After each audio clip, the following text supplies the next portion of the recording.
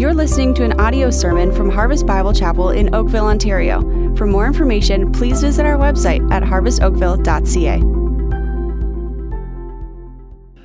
Nice to see you all. Nice to see you all. This is a big deal this weekend. This is the first post-Easter four-service weekend. And so that's a big deal for us as we embark upon new territory. And I just want to remind you all why we're doing this and why we're excited about this as well. I was away for a couple weeks ago. I was away for one of the weekends we did baptisms, and I got to watch the video of that because I want to see how the sheep are doing and hear the stories, of course. And I got to do that this week, and life after life and circumstance after circumstance of someone who was dead but then made alive. And in recent days, the Lord moved and saved them, and coming out of such misery and need, and then finding Jesus Christ and being saved. And I was wiping tears kind of at my computer as I was watching it. I mean, that's why we're here. That's why we're adding another service. More people can come in. I was just walking in for the service just before this, and a lady grabbed me in the hallway, and she says, "Pastor, I want you to know, a year ago from now, I was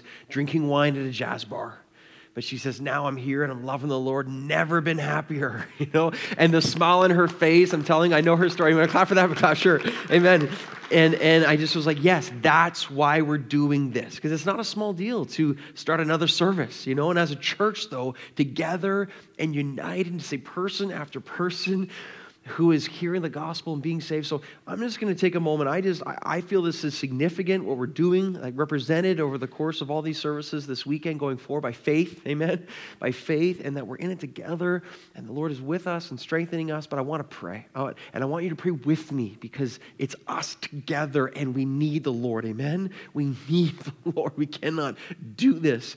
And so I feel particularly weak, praise the Lord, and maybe you feel that way in the same way too. Better than feeling strong in ourselves, right? Weak before God, because then we find out how strong He is. Let me just pray as we get into this now. And even as we start, Lord, as we begin this weekend, which is really new territory again for us, and this is a big deal. Spiritually, I believe it's a big deal. And just together, united, oh God, would you help us? Oh God, would you strengthen us? Oh God, would you lead us? We are seeking to live right now by faith. We are seeking to honor you, Lord, with the opportunity we have. And we are praying, oh God, that you will give us joy in the midst of serving you. Yes, Lord, in your presence, indeed, there is fullness of joy. And I pray, Lord, we would know the presence of God, and we would know the favor of God, and we would know the fruitfulness of our God at this time. Oh, Lord, would you do that? Unite us like never before. May people be called in all sorts of different ways, and just with a fervency and a passion for the things of Jesus Christ. Help us and strengthen us. There's no chance we have apart from you. But I pray right now, Lord, there's a sense of, yes, expectation, faith, and fervency, Lord, as we gather together, united together in the greatest purpose ever, the building of the church of Jesus Christ. And we pray this in His name. If you agree, please say amen. Amen. All right. And now please find a Bible and open that up to the book of 1 Samuel. The book of 1 Samuel. And as we open our Bibles up, and if you want, you can turn to chapter 13. We'll start there just for a brief moment, and then we'll get on to our main text. But as we turn to 1 Samuel, this means we've just begun a new series examining the life of David, the life of King David. Lord willing, this is going to take us from here until the end of June, and I believe it's going to be a very exciting time as we do this as well. And the reason I believe we're in for an exciting ride is because there are few lives that are more interesting and talked about, not only in God's Word, but elsewhere as well, than the life of David, or the life of King David. Did you know that David is mentioned in the New Testament more than any other Old Testament character? Did you know that more has been written about David in God's Word than any other biblical character, of course, save Jesus? One commentator counted 14 chapters on Abraham, 14 chapters on Joseph, 11 chapters on Jacob, 10 chapters on Elijah, and then there's David. There seems to be 66 chapters dedicated in some form to the life of David within the Bible, and that doesn't even include the 59 references that refer to David in the New Testament.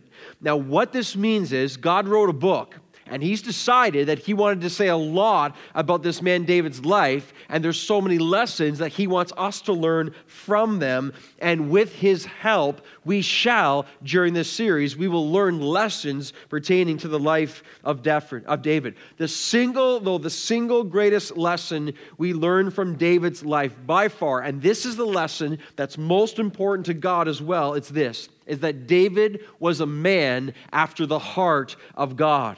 In fact, he's the only one in Scripture to carry that title. He's the only one described as a man after God's own heart. Now, A.W. Tozer, who is one of my favorite authors, who wrote the book, The Pursuit of God, which is a book really detailing the heart that is hungry for the Lord in the pursuit of Him, Tozer delighted in using the phrase, the fellowship of the burning hearts. That's a great phrase, isn't it? I love that. The fellowship of the burning hearts, indicating hearts that are coming together, that are on fire for the Lord and warming each other with that fervency. And so Tozer loved to use that phrase, the fellowship of the burning heart. But here's what we know to be true. The originator of that fellowship, the fellowship of the burning heart, the originator belongs to David. Because he was the first one and really the only one that was called again a man after God's own heart. By the way, the fellowship of the burning heart, that's my greatest desire for us as a church. That if anything, we would be men and women gathering together in a fellowship of hearts burning and with zeal for the Lord God Almighty. Because when we are on fire for Him in that way, everything else just seems to fall into place. And so as we start this series, I want to kind of just unpack this theme here, a man after God's own heart, in a kind of a quick way, but an important way, and then we'll launch in to actually getting to know David as the Bible introduces us to him. So with that, turn to 1 Samuel chapter 13, verse 14. I want you to see this here. 1 Samuel chapter 13, verse 14. This is the passage in the Old Testament that refers to David as a man after the heart of God. So notice there, chapter 13, verse 14, says this, but now your king, so this is Samuel talking to Saul, okay? Saul's being told here that his kingdom shall be no more because of his disobedience. But so Samuel says, but now Saul, your kingdom shall not continue. But the Lord has sought out a man after his own heart. And the Lord has commanded him to be prince over his people. I love that. The Lord has commanded that David shall be prince, king over his people, because you have not kept what the Lord commanded you. So it's this verse then, this verse that highlights the heart of David, after the heart of God. It's this verse that is also detailed in Acts chapter 13, verse 22 on the screen for you here. I want you to see it. And this is what it says. Here's the ESV. I also wanted to include the NIV because I just like the way it's kind of said at the end. ESV says, I have found in David, the son of Jesse, a man after my heart, okay? And who will do all my will. What a beautiful phrase. Again, only said about David in this way. The NIV says, I found David, son of Jesse, a man after my own heart, and he will do everything I want him to do. That's great right there. The heart that's seeking the Lord is the heart that says, God, whatever you want. God, wherever you want me to go. God, whatever you want me to do. And God loves the heart that is following and pursuing after His own heart. That is so exciting. So this posture, this passion, and this principle, it's the game changer for any human who has ever lived. And by the way, that phrase, a man after God's own heart, can't you just hear the first and greatest commandment embedded within it? You shall love the Lord your God with all your heart. Right there, the first and greatest commandment is the first and greatest commandment for a good reason. This is what God cares about. This is what He's going after. This was David. And that's why this series is going to be, I believe, such a great one, because it's going to turn our hearts towards Him and towards His heart, because this is what the Lord is looking for, and that's precisely where we start today then. And here's our sermon title. It's this: The Lord looks on the heart. The Lord looks on the heart. Why? Because all of life is ultimately an overflow of the heart, right? Proverbs 4, keep your heart with all vigilance, for from it flow the springs of life. Love with your heart's everything. Where your heart is, there your treasure is. You want to find out what your treasure? Find your heart, find your treasure. In Luke, it says, for out of the abundance of the heart, the mouth speaks. As we talk, we reveal our heart. Our heart determines who we are. Our heart determines where we go. Our heart determines our speech. Our heart determines everything in our lives. That's why God cares so much about the heart. And we get to focus on David, a man after God's own heart. So then our passage for this service right here is 1 Samuel chapter 16 now, okay? We're going to be looking at verses 1 through 13, and we are introduced to David in this passage. He's not brought up before this. This is the first time he is. And I want you to look at verse 1 of chapter 16. This serves as a great introduction and context to where we're going over the next several weeks. It says this in verse 1. The Lord said to Samuel, how long will you grieve over Saul, since I have rejected him from being king over Israel? Fill your horn with oil and go. I will send you to Jesse the Bethlehemite, for I have provided for myself a king among his sons. Okay? So again, here's a great chance to build our context. Israel, up until this point, has been governed by judges, and God was their king. Samuel would prove to be the last of the judges. And the reason for this is the people no longer wanted just a judge, they wanted a king. They weren't satisfied with their heavenly king. They wanted an earthly king because ultimately they wanted to be like the other nations. Now, what so often happens here, and there's a lot of application through this text, God's people, what they did is they looked around and they compared themselves with the world. As they looked around, be careful, man, you'll do this all the time too, just as I will. And you look around the world and you're like, wait, I want that. And I want to be like that. And I want what they have. And we start to turn to God and say, you're not good enough because I want the things I can see and touch. I want the things that I believe are going to make me truly happy. And so the other nations at times too, they come up to the Israelites and be like, hey, Israel, where's your king? Israel would be like, well, he's in heaven. And they were like, that's lame. Your king's in heaven, really? Well, our king's over there. You can see him, man. He's in the flesh. And the Israelites, they kind of fell to this stuff.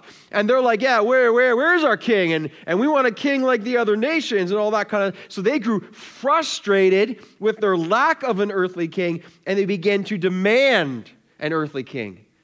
Now, let's make sure we know who got hurt the most here. In 1 Samuel 8, I'll read it for you. 1 Samuel 8, verse 7, God said this to Samuel, Samuel, they have not rejected you, they have rejected me from being king over them. Here is the wickedness of the human heart, trading the invisible God for visible men. That's a bad trade, but here's what Israel wants to do, and will be tempted to do the same, of course, as well. So the people of Israel, they come up to Samuel, and they make three main complaints. The first one is, Samuel, you're really old. It's in the Bible. They do say that. Samuel, you're really old. Yeah, you've been fine in the past, but we think your age has caught up with you, and now you're no longer useful. You're really old. Secondly, your sons are no good. And they were right. His sons were no good. They weren't following the ways of the Lord. And thirdly, they're like, we want a king like the nations. We want to be like the nations. Sam, you're old. Your kids are no good. And we want to have a king just like the other nations around us. And so what does God do? Does God strike lightning upon them all? You know what God does, actually, and this is very, very important too. What God does, he gives them the worst judgment he could ever give them, really, which is what? He gives them what they want. Loved ones, do you know that really the worst way that we can be treated by God if he actually gave us everything we wanted? Can you imagine if all your prayers were really answered according to your will? I mean, we think we know, we don't. That would be a total disaster. Do you know that? If you want a train wreck in your life, have everything you think that should happen and you want happen, and we'd be in utter misery and disaster among us all. The worst judgment God can give is to give us what we want. And in this case, he's like, you want a king? All right, I'll give you a king. It's going to be your way, though, and it's going to be your king, and you're going to see how this is going to work out. It would be by the choice of the people and by the will of the people. And this is when Saul becomes king. Now, that's a whole other sermon series, right? It really is. And we'll touch on some of it as we go through this. But Saul would have a decent start to being a king, other than hiding in the baggage when he was called. Remember that story? Saul's hiding in the baggage when it's his time to kind of step up, and they had to go find him anyways. That's amazing to me. But he would have a decent start, but he would have a horrible finish. What were Saul's downfalls? There was a bunch of them. Predominantly, he was a paranoid man. He was a self-empire guy. He was riddled with insecurity. He was full of disobedience. And he was all about preserving self and raging with jealousy. Other than that, he was perfect, all right? So he just had a decent start, but then he had a terrible finish. And this is when it got so bad, God really just kind of said, I'm fed up with this guy. He's no longer going to be king. I'm done with him. I'm now going to seek for myself and provide myself a king who is after my heart, not his own. It's amazing. And here now is the setting in which we meet David. God's like, you've had your way, and this hasn't worked out at all, and now we're going to have my way. Now the text says, I will provide for myself a king. God says, I will seek for myself a man after my own heart. How much does this matter to God? It matters to God in every way. Once again, okay, notice, man's way, give us a king, our way, give us a king. God's like, you're going to have your way. We're seeing this again in God's word, okay? The ways of God are not the ways of man. Israel's like, we want a tall guy. We want a guy who's good in battle. We want a guy who looks the part. We want a guy with success and intellect. A guy who the people look at and be like, yeah, we follow him. God's like, you can have your way, but listen, the ways of God are not the ways of man. You know what happens in our lives? So often in our lives, we pull out our map of our life and we kind of hand it before God. And our map in our life is usually, here's point A, here's point B, and there's a straight line in between A and B, and it's all blessing and happiness, and there's no ups or downs, no bumps, no curves, and we're like, A, B, God bless my map. I speak the truth, don't I? This is the way I see my life going. This is how I want it to be. I don't want any kind of ups and downs. I don't want any curves. A, B, God, you bless, because surely that's the God you are. Make my life the way I want it to be. And God's like, well, it's not exactly how it's going to go, because my version of your map, yeah, it has A, and yes, it has B, but there are some turns along the way, and there are some ups, and there are some downs, and there will be some hard times, and there will be some weather changes, and there will be some, and so you're going to get to B, but it just won't be the way you think it's going to be, right? And this is called the will of God. And we're like, but see, the mature Christian says, but I'm okay with God's will because God always knows best. People, Saul, God, David. Because he wants a man or a woman who is passionately after his own heart. So just let that truth sink in. Just let it sink in. God is not impressed with the world, loved ones. God is impressed with the heart after his. You should know this verse, 2 Chronicles 16:9. You should know this verse. For the eyes of the Lord run to and fro throughout the whole earth. I love that. The eyes of God across this world, across this church, across this room, across this service right now. To and fro throughout the whole earth to give strong support. God wants to bless and strengthen those whose heart is blameless toward him or completely his. So the eyes of the Lord are searching, man. Can I find someone? Can I find a woman? Can I find a man? And God loves to work within those whose hearts are completely his. And what does the Lord do? What does the Lord do when he finds a heart that is after his own? That's what we learn now from 1 Samuel 16. Here's the first thing we learn that God does with a heart that is after his own. Number one, this is the heart that will be set apart. This is the heart that will be set apart from others for the blessing and the glory of God. So look at verse 1 again, 1 through 3 now. So the Lord says to Samuel, Samuel, you got to get over Saul, man. I'm done with him. Okay? Samuel loves Saul, right? But he's like, fill your horn with oil and go. I love that. He's like, I got a plan. I got a guy set aside already. For I've provided for myself a king among his sons, the sons of Jesse. Verse 2, and Samuel said, how can I go? If Saul hears it, he will kill me. That's fair. Saul was king. Saul was paranoid. Saul was mentally insecure. And Samuel's like, but isn't that so often what we do? God says, go here. We're like, yeah, but. God says, I want you to do this. We're like, yeah, but I think I need to, or we so often do that. God, I want you to be baptized, but. Anyways, this is Samuel 2. He's like, what? And God's like, hey, listen. Take a heifer with you and say, I've come to the sacrifice. sacrifice to the Lord, and invite Jesse to the sacrifice, and I will show you what you shall do. And you shall anoint, I love this, and you shall anoint for me him whom I declare to you. By the way, in verse 1, I would highlight or underline the phrase, for I have provided for myself a king among sons. And I would also highlight that last phrase, verse 3. And you shall anoint for me him whom I declare to you. I think the most powerful phrase is the first one, though. I have provided for myself a king. Okay? Now, hear this principle of truth. It's this. God will never allow his work to die by the death or failure of a man. Okay? So just because Saul wasn't working out, that doesn't mean God's work is done.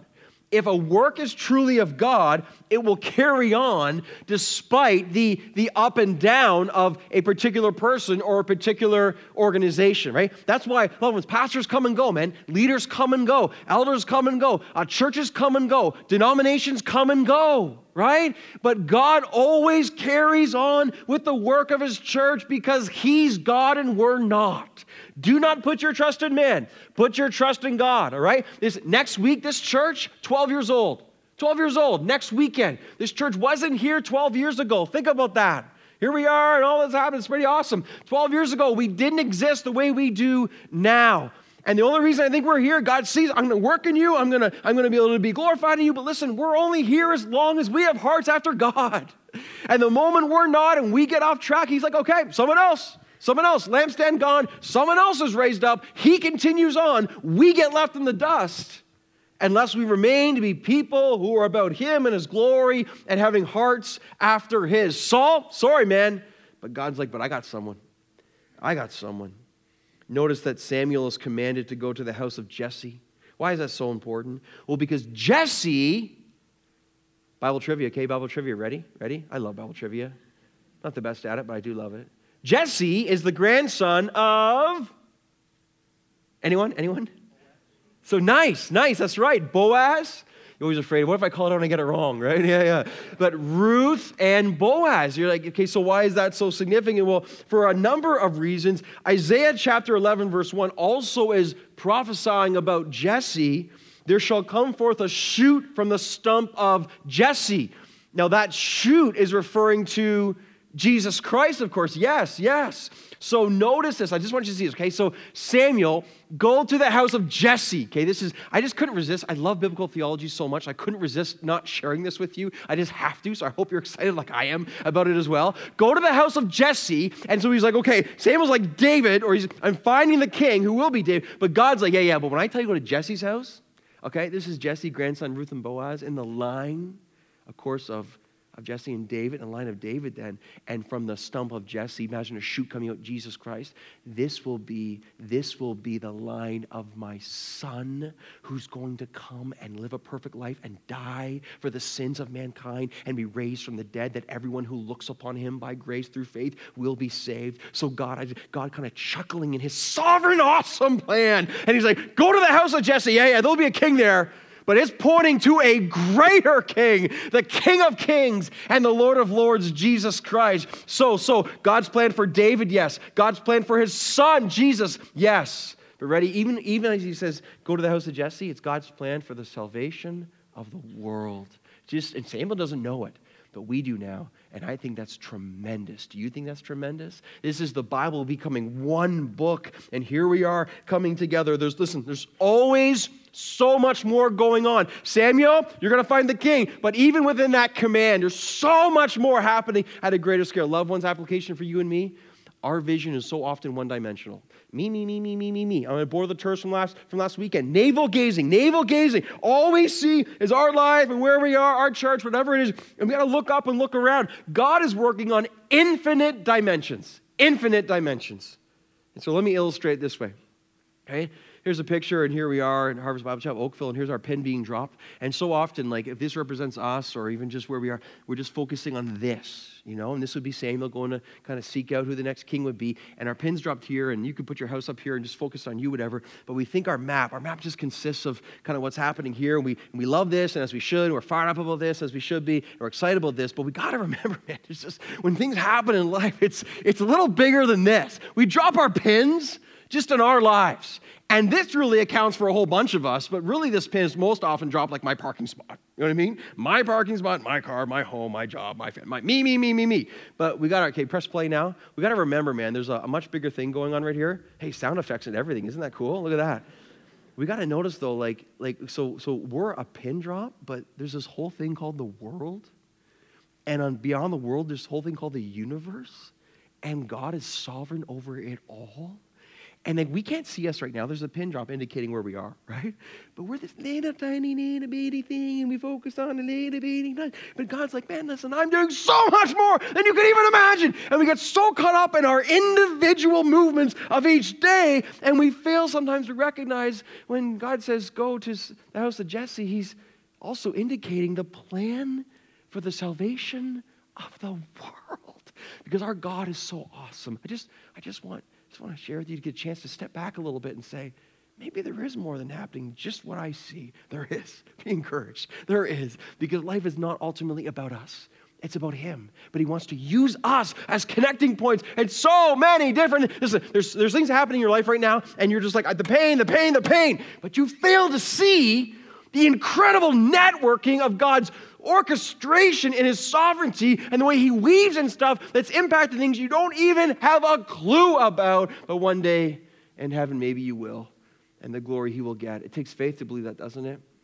But again, that's just a side point right here in this text, but I couldn't resist. I hope you like it too. It's so exciting. Back to our text now. The Lord has provided for himself a king. And he says to Samuel in verse 3, check it out. He says, and you shall anoint for me him whom I declare to you. You know what I love about this scene? So Samuel's on his way to anoint David. We don't know David's name yet, according to this passage. But I love, David has no clue what's coming. Like David's just out there tending his sheep. He's in the shepherd's field. And yet, listen, he has no clue what's coming, but he's already been chosen. He's already been chosen under the sovereignty of God. He's been chosen by the health of his heart. What do we learn here, loved ones? There's David tending the sheep. He has no idea. The oil is on its way. Awesome. What are we learning? We're always being watched, scrutinized, evaluated, and tested by God to see if we can be entrusted with more. We're always, man. Whether we know it or not, God is always watching us. He sees everything. David's out there, man. He has no clue. He's just doing his thing. He's a little teenager. He's going along. And little does he know that Samuel is on his way to anoint him as the future king of Israel. That blows me away. And we're also learning here too, this is a heart set apart by God and for God. You know, I have a word for women here today. Women who are moms, women who have a mother role somehow in life, women who one day want to be a mom. Do you know that, again, I couldn't resist this stuff as well. David never mentions his dad, Jesse. We know it's here in the text, but David never mentions him personally. David mentions his mom twice and refers to her as a maidservant of the Lord or as a maidservant. Now, you can't read too much into that, but we can read something into that. The fact that in Holy Scripture, David mentions his mom is indicating that she must have meant a lot to him. And you know, all of you know, when a child is raised, I mean, he's being impacted, she's being impacted by someone. And you have this young man who's got this unusual propensity for an affection for God and a love for him. There's someone in his life shaping his heart. You're like, God is sovereign over David. God is sovereign over David's heart. But God also sovereignly uses tools in our lives. And moms, you may never know, and I'll talk to men at some other point in this series, but moms, you may never know the impact you fully have as you are entrusted with the heart of a child. And David's mom must have had a big role as there he was, 8 out of 8 sons. I believe he had 2 sisters as well. And there he is, though, being shaped by his mom. And who would have thought that God would sovereignly use her to see her love and her correction and her mentoring upon David's life to be the only man in Scripture who would be called a man after God's own heart. Hey, just be encouraged, man. Do not consider things little when it comes to the will of God. We never quite know all that's going on as we seek to be faithful for him. So the heart that is in pursuit of the Lord is the heart set apart for God. Number 2, we learn this, is this is the heart that will be found, okay? A heart after the heart of God is a heart that will be found. So look at verse 4 now.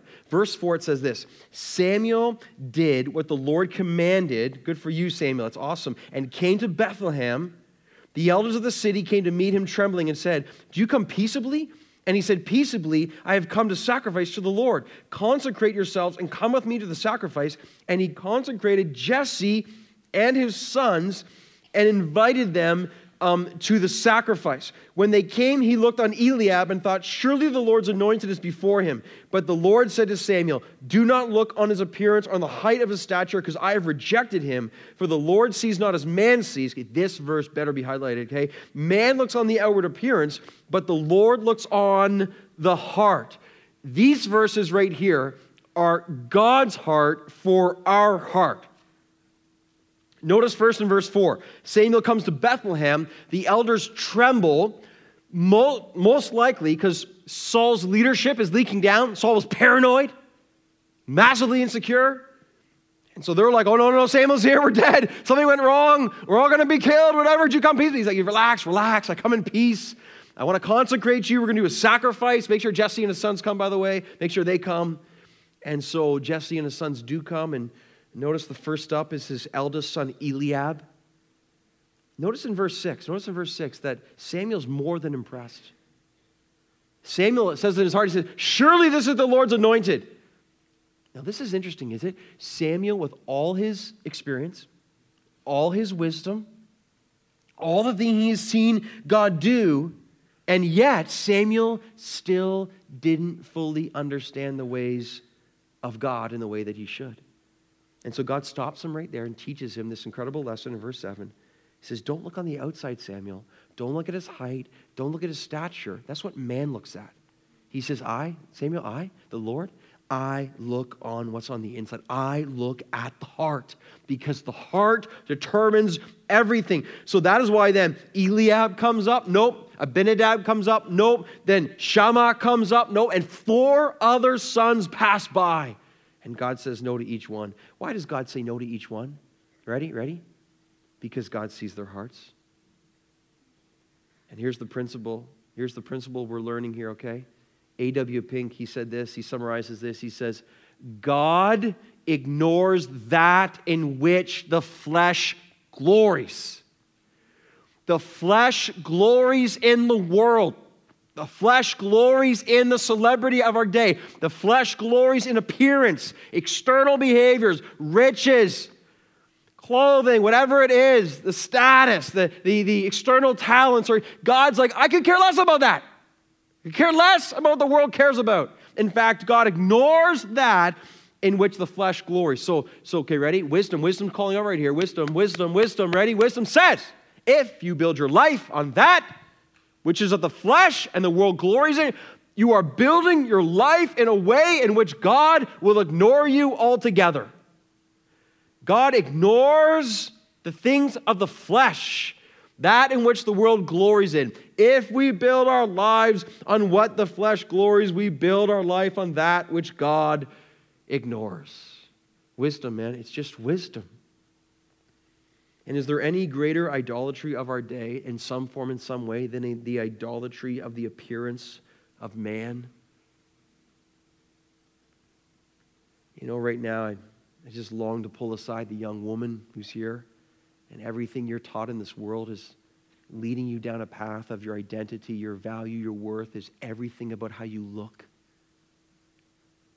All the external, temporal, fleeting, shallow, empty pursuits the world puts. I just long to pull you aside and say, young woman, is it possible for you to believe that the Lord looks on the heart? Is it possible for you to believe that in the end, I'm not against women wanting to take care of themselves. We're against women who believe that's their value and that's their identity. Listen, young woman, I just, wherever you are, the Lord looks on the heart. And the heart is all that matters at the end of the day. I long to pull aside the man maybe going through kind of the time of life that I'm in. It's amazing, that age, and where you all of a sudden start to realize, wow, I'm not getting any younger. And the temptation, I gotta make up for it. I gotta get a faster car. I gotta get a better wardrobe. I gotta get a younger girl in my arm, as so many men horrifically do. To pull you aside and just say, listen, is it possible for you to believe that the Lord looks on the heart? He looks on the heart. Can you believe that the most important thing that you bring to the table is not the external, but what's inside, and that the Lord looks on the heart? You know, I think of this verse 7, and the Lord sees not as man sees. The Lord looks on the heart. I really believe in many ways this is the driving ambition of our church. I mean, this is so much who we want to be. Why? Because what is the heart? The heart is the character of the man. It's the character of the woman. Your heart determines where you go. The heart determines who you are. The heart determines how you respond. The heart determines what you love. Character, integrity, character, one life, no matter where you are. That's why I'm telling you, give me an elder with a heart for the Lord. That's all I need. Give me a staff member with a heart for the Lord. Just give me a staff member who loves the Lord with all their heart, and I'm good, man. Things will work out. Give me a small group leader with a heart for the Lord. Give me children of God in this place with a heart for the Lord. Just surround me with men and women who have a genuine, not perfect, but a genuine heart for the Lord, and I like our chances. I like where we're going. I like what God will do. I will long to see the impact of hearts gathered, the fellowship of the burning hearts, longing to be used of God in the pursuit of Him.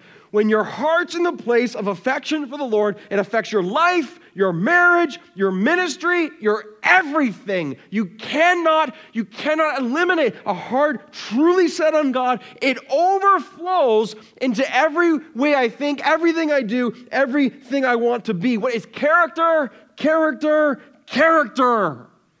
This is the heart God works in. This is the heart that will be found.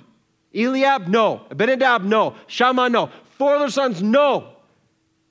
We're going to find out David, yes. Because he's a man after God's own heart. You don't think integrity and character mean a lot to God? Notice what this verse says about David's choosing here, Psalm 78. Notice this. God chose David, his servant, and took him from the sheep pens. From tending the sheep, he brought him to be the shepherd. We're going to see this in just a second. But just notice here in this verse, David's tending sheep, and God uses that to teach him about shepherding his people. God wastes nothing.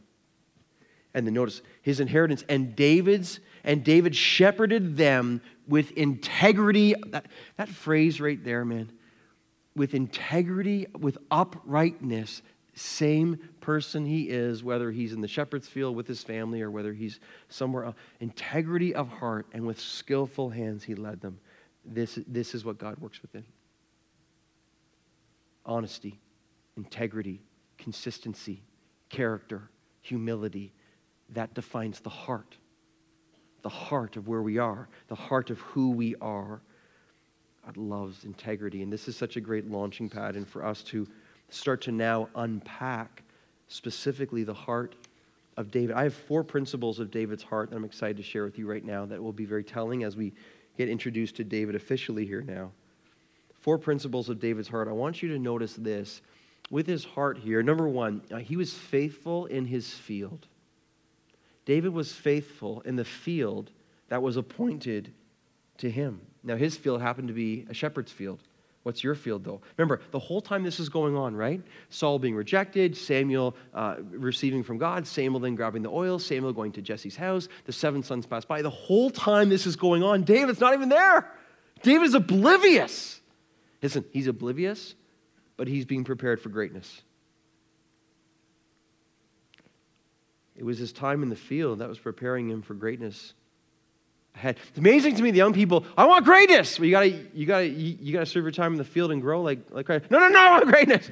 I want it now. No, but see, God doesn't really work that way. Like, character matters to God, and you got to kind of go through the ringer, and you got to be developed as a man or woman. No, I want greatness. Well, okay, you can have your greatness here. It's just not going to go well, because you're not going to be the first person in the history of the world or the church that is foregoing the school of ministry set apart by God to truly be used for His glory and effectiveness and fruitfulness for Him. Oh, I want greatness. All right, just go ahead, you foolish person, and you will find out it's going to be. David's in the field.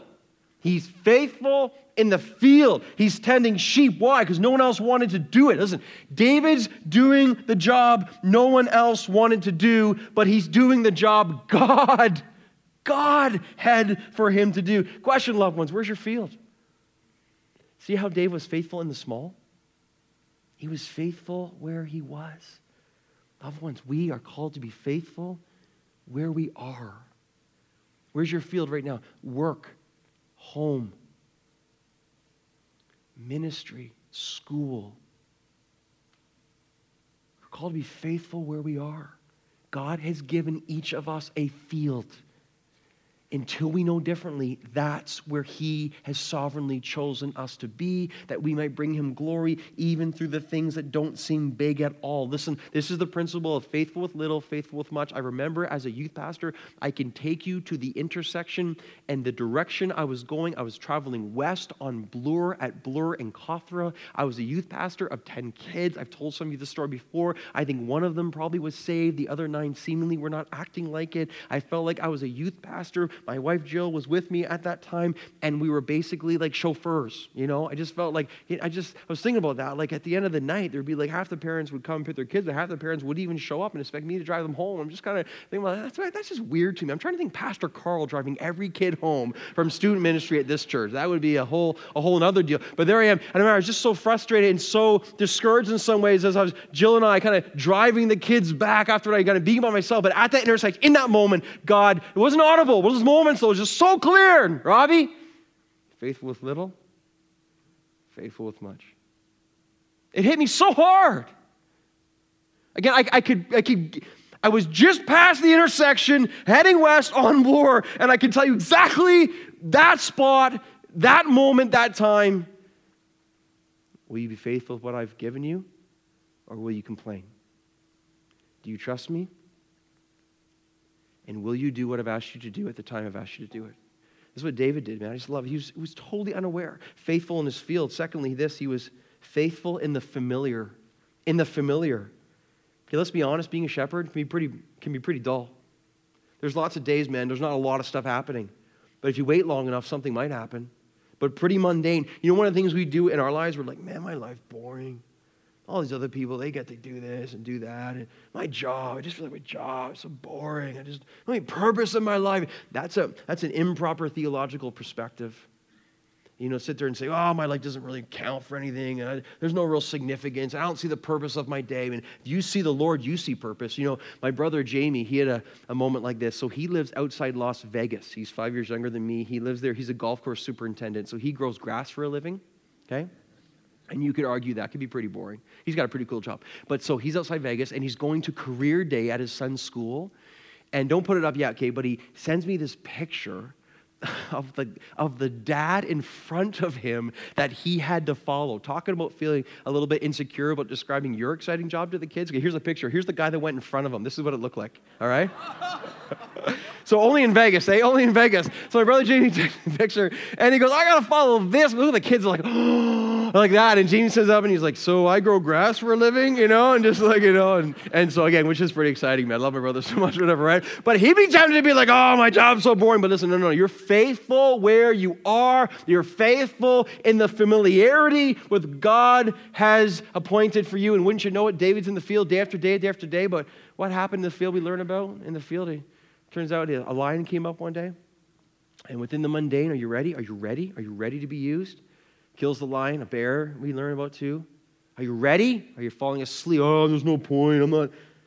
Kills a lion, kills a bear, and of course that would prepare him for some other situations. Let's see, like Goliath. Oh yeah.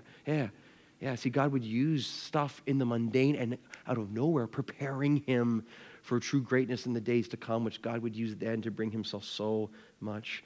Are you faithful in the familiar? Thirdly, he was faithful when forgotten. Look at verse 11 now, okay? So the 7 sons pass by, and God's like, nope, nope, nope, nope, right? And then look at verse 11. Then Samuel said to Jesse, are all your sons here? And he said, there remains yet the youngest, but behold, he's keeping the sheep. Insinuating there, oh, he's not even important. And Samuel said to Jesse, send and get him, for we will not sit down till he comes here. You know, this is remarkable to me. Jesse is commanded to bring his sons, and he doesn't even include David. Like, really? It's kind of like, hey, let's gather for a family photo, but let's not invite the youngest, right? I mean, the poor child. Like, how are they feeling? Are we all here? Well, not really, but doesn't matter. We're all here. Take the picture. And they're like, hey, guys, what's going on? Oh, we got away. I mean, this is what Jesse's doing. What kind of dad does this? He doesn't, if he thinks about him, he doesn't want him to be there. Okay, again, I can't resist, because I learned about this on this couple of previous weeks. 2 parenting observations here. Parents, don't do this, okay?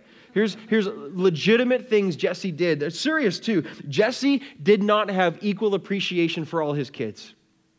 Parents, don't do that, man. This child's smart. This child's athletic. This child, they're behaving more like Jesus. And we know, let's put our eggs in that. Oh yeah, over there, they're the lost cause. That is an absolute failure on behalf of a parent. And you may not say it out loud, but in your mind, you're thinking, you know, they were so wrong, weren't they? David, this, the 7 brothers, he's a young punk. He's going to be king one day, all right? All right? He's going to be king of Israel. And the only man in Scripture, man, just do not write people off, especially your own kids. And the second thing that Jesse did, which was a fail, he did not form mutual self-respect among his kids. So the brothers did not respect David. Again, he's just a tender of sheep. He's not important. And we'll find that out too on the field in the fight of Goliath. Eliab's jealous and starts ridiculing David for even showing up. But the greater question here, and just as we understand that David was forgotten, he was found faithful. And that's a powerful power. You know, one of the great tests you'll face in the Christian life is, how will you respond when you are not remembered? How will we respond when we are overlooked? How will we respond when we are passed over? How will we respond when our expectations are not met in the way that we desire to be esteemed and held up? Will we still be found faithful before our God, or will we be pouting and moaning and complaining that God is not fair, God is not just, and we deserve more? But there's no hint of that in David, because David was a man after God's heart. Faithful in his field, in the familiar, when forgotten, and finally this, he was faithful in the future. He was faithful with his future. You know what's amazing about this scene? David shows up. David's anointed as the future king. But then what happens? You know what happens next? He goes back to the shepherd's field. We know this from 1 Samuel 16:19. He was in the shepherd's field again. So tell me, you're David. You're this young teenager. You show up, you're anointed. You're like, hey, you guys taking a family photo? Was I not invited or something like that, right? And then you get anointed as king. And you're like, what is going on? And what do you do? What do you do if you're David? What he does here, he does what he's supposed to do. He returns to the duty that God has assigned for him until he's told otherwise. Why? Because that's what a man after God's heart does. You wait on the Lord. And it's really remarkable to me. David's anointed as the future king. Whether or not everyone understood what was going on, David would have. And he could have gotten up as the youngest of 8 sons and could have been flaunting it, just kind of strut changed a little bit, in your face, Eliab, right? You know what I mean? I'm sure he picked on him as an older brother or whatever. He could have done all that, but there's just no sign of that. There's no indication. He's anointed and he returns to do what he was called to do, the job that no one else wanted to do. It's a remarkable character. It's remarkable. This is the heart the Lord works in. This is the heart that will be found, loved ones, and David was found. And this leads us to our third point, which is this. This is the heart that, of course, will be used. The heart that longs for the heart of God is the heart that will be used. Look at verse 12 now. Verse 12 says, and Samuel sent, or Jesse sent, and brought David in. Now, he was ruddy and had beautiful eyes and was handsome. So David was a good-looking. He wasn't the tallest, wasn't the most impressive physically, but he was a good-looking guy. He is in decent shape here.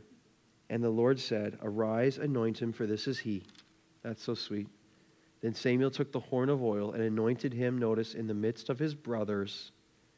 And the Spirit of the Lord rushed upon David from that day forward. And Samuel rose up and went to Ramah. Okay, let's remember, David, the youngest of 8 brothers, and scholars estimate he was anywhere between 10 and 15 years old, somewhere in there. That's amazing to me. He was a young shepherd. He lived in Bethlehem, and Bethlehem was not a highly regarded place. So seemingly David was a nobody. That he was a nobody that was anointed on this day by the Lord in front of his brothers. It was this nobody that the Spirit of the Lord would rush upon from this day forward. Whenever God's Spirit shows up, there's always power. There's always power. The historian Josephus, we don't know if this is true or not, but the historian Josephus said that as Samuel was anointing David, he whispered in his ear what was happening. You are the future king of Israel. Because his brothers and his dad didn't seem really to get it because there was really no change, and they kept ridiculing him and stuff like that. But it's just a cool thought to think. Josephus said, Samuel is anointing his son. You are the future king of Israel. And this is young David. And it all starts with his heart that is passionately in pursuit of the Lord. Love this is the heart that God uses. You know, we need hearts like this in our day as much as ever. There's never been a greater time in the history of our nation where we need hearts like this. How can I not think of a 10 to 15-year-old in David and look at this room right now and think of a 10 to 15-year-old that's here, a man or a woman or young man, young woman, and just beg God that he would set apart such hearts? Who knows who's in our midst? And the impact we have in shaping hearts that love the Lord.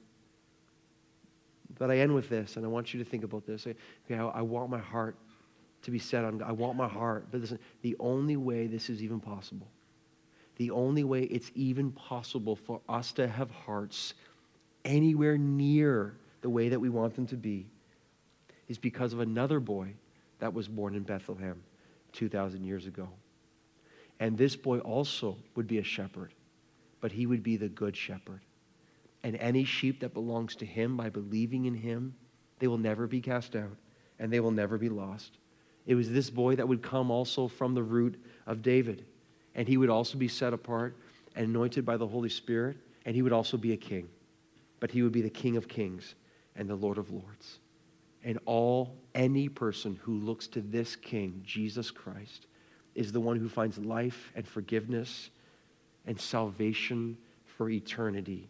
And think about it. I love the Bible. David's life ultimately pointed to the life of Jesus Christ.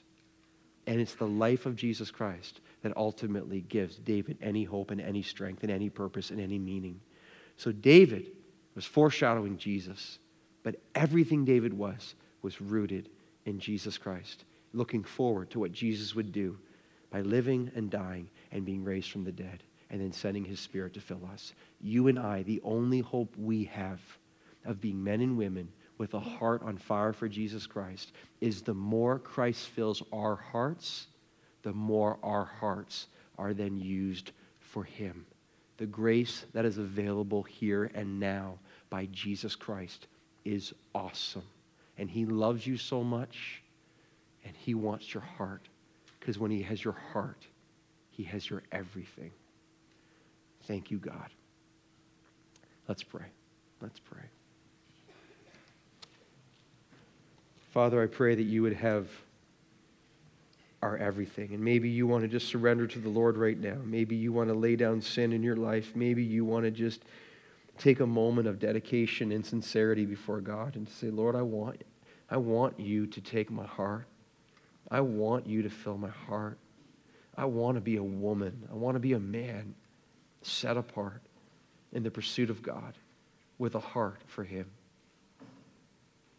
Oh, Lord, move in this church. I pray there would be, I pray there would be young men and women, just like David, unusually focused on Jesus, unusually filled with affection. But I also pray, mom and dads, and old and young, just as a church, we'd be the fellowship of the burning hearts, men and women following you, strengthened by you, filled by you, saved by you, setting our hearts upon you.